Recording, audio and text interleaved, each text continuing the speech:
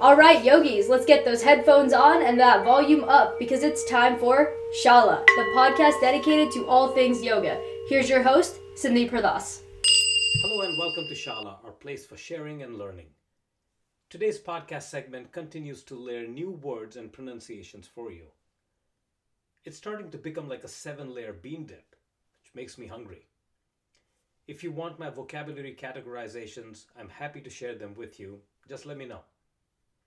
Let's get started with some new words. Words that express feeling and emotions. Ananda. Ananda means happiness. Ananda. Sukha means bliss, it means peace, it means joy. Let's look at some numbers. Ardha means half. Ardha is half. Eka means one. Tri means three, the numerical 3. Sama. Sama means neutral, sama means 0, sama means back to its state. Kona, we've used this word in the past before. Kona means angle. Let's look at a couple directional words. Paschim means the west, or in other words, the backside of the body, sometimes referred to as Paschim. Apana. Apana is the downward force. Let's look at some positioning words. Supta. Supta means laying down or on your back. Upavesha. Upavesha means to sit down. Upavishta means to open. Upavishta is open. Baddha is bound or tied. Let's look at some words that come from nature. Agni means fire. Padma means the lotus flower. Shava is the corpse or the dead body. Kapota. Kapota means pigeon.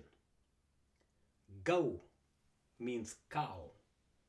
We used the word bitil in a past podcast for bitilasan. Bitil is also the word for cow, but in a very specific posture on her fours. Here, the word gau for cow is in reference to Gaumukh Asan. We'll get into that breakdown soon. Another word from nature, manduk, is a frog. Let's look at some inanimate objects. Stamba. Stamba means a log. Pariga means gate.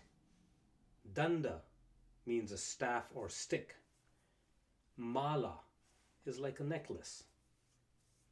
Let's look at some parts of the body. Pada means feet. Angusta is the big toe of the foot. Mukha is the face. Anga is referred to as the body, the physical body, or the limbs. Janu is the knee. Shira is the head. Let's introduce ourselves to a character from human mythology that finds its name in a yoga pose, Hanuman. Hanuman. He was the monkey god in the epic Ramayana. And then there are a few other words that kind of have their own place in my categorization. Raja is king, and Veera means hero, the one with courage, the one who's proud. So let's take these words and see the breakdown from the name of the poses. Agni Sthambasan.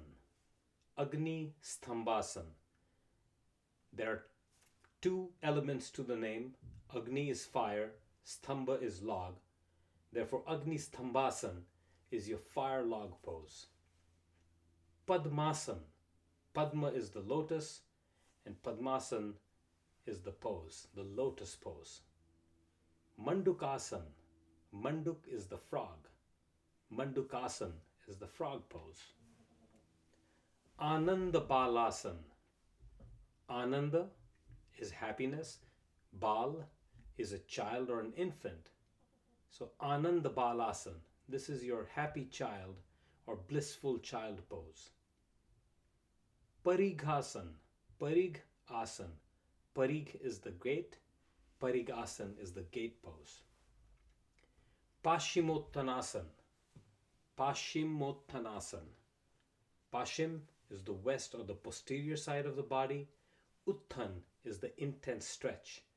Paschimottanasana, intense stretch to the back side of the body. Appanasan. Appanasan. Appana means downward force.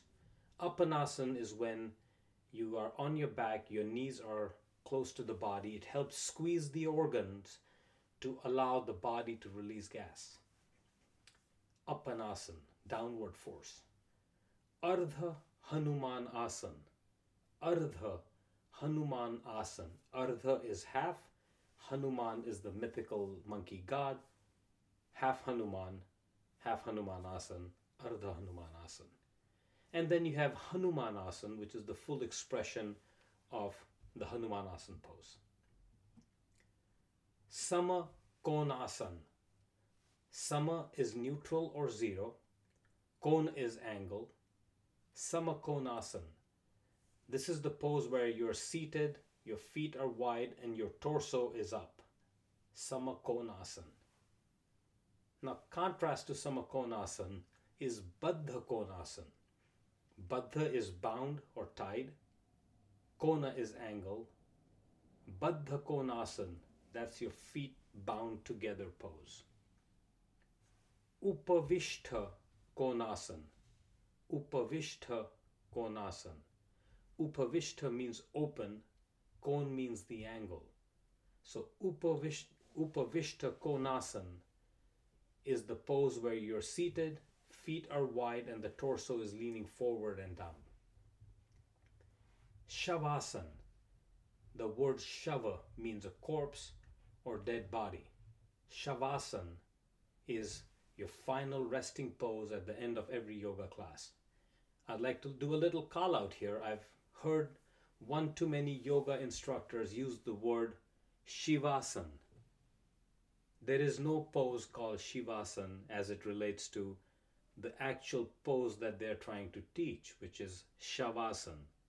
So my ask would be, let's make sure we pronounce the name correctly. It's Shavaasan, not Shivasan. So Shavasan is the dead body or the corpse pose. Dandasan. Danda is the stick or the staff, and that's Dandasan. Sukhasan. Sukha means happy, it means peaceful. Sukhasan is your seated, happy posture. Here comes a mouthful. Ekapada Rajakapotasan. Ekapada Rajakapotasan. Eka means one, pada means foot, Raja means king, Kapot is the pigeon. So Ekapada Rajakapotasan is popularly known as pigeon in a vinyasa class or sleeping swan in a yin yoga class. Ekapada Rajakapotasan. Anytime you have these long names in a pose, I suggest that you slow it down, break it down, and then pronounce it. It'll make it easy. Ekapada Rajakapotasan. The next one, Supta Padangustasan. Supta Padangustasan. 3 parts to the name. Supta means to lay down. Pada means foot. Angusta means the big toe. So Supta Padangustasan is the pose where you're laying down and your hand is to the big toe of the foot. Gau Mukhasan. Gau Mukhasan. Gau is the cow. Mukha is the face. This is your seated cow face pose. Gau Mukhasan. Here comes another mouthful. Trianga Mukha Ekapada Paschimottanasana. Trianga Mukha Ekapada Paschimottanasana. 3 means 3, the number 3. Anga means body or limbs. Mukha is the face. Eka is one. Pada is foot, Paschim is the west or the posterior side, Utthan is the intense stretch. So Tri Anga becomes the three limbs, Mukha is the face towards Eka, one, Pada foot, with backside Paschim getting an intense stretch Utthan. You put it together, Tri Anga Mukha Ekapada Paschimottanasana. Might feel overwhelming, but if you break it down and say it slowly, it all comes together. Next one, Paschimottanasana. Just like we learned earlier, Paschim is the posterior or the backside of the body. Paschimottanasana, this is your seated forward fold. Upaveshanasana. Upaveshanasana. That's your squat. Upavesha means in a seated position or a sitting position. Upaveshanasana, that's your squat. Virasana. The word Veer means a hero, the one with courage, the one who's proud. Virasana, also known as the hero pose. Janu Shirshasana. Janu means the knee, Shira means the head. So by virtue of the name of the pose, this is the head to knee pose. But as your teacher will instruct you, it should be more head towards toe pose from a structure perspective. But the word Janu Shirshasana means your head to knee pose. Malasana. Malasana. Mala means, or mala means the necklace. So imagine you have pearls in a string and that's your necklace. Malasana, this is your squat position with the options for hands either in a prayer position or in a bind. It's also known as the garland pose. So that was the vocabulary section for this episode of the podcast. Send me ideas, send me suggestions, send me what topics you would want me to cover. Until we meet again, I bow to you. Namaste.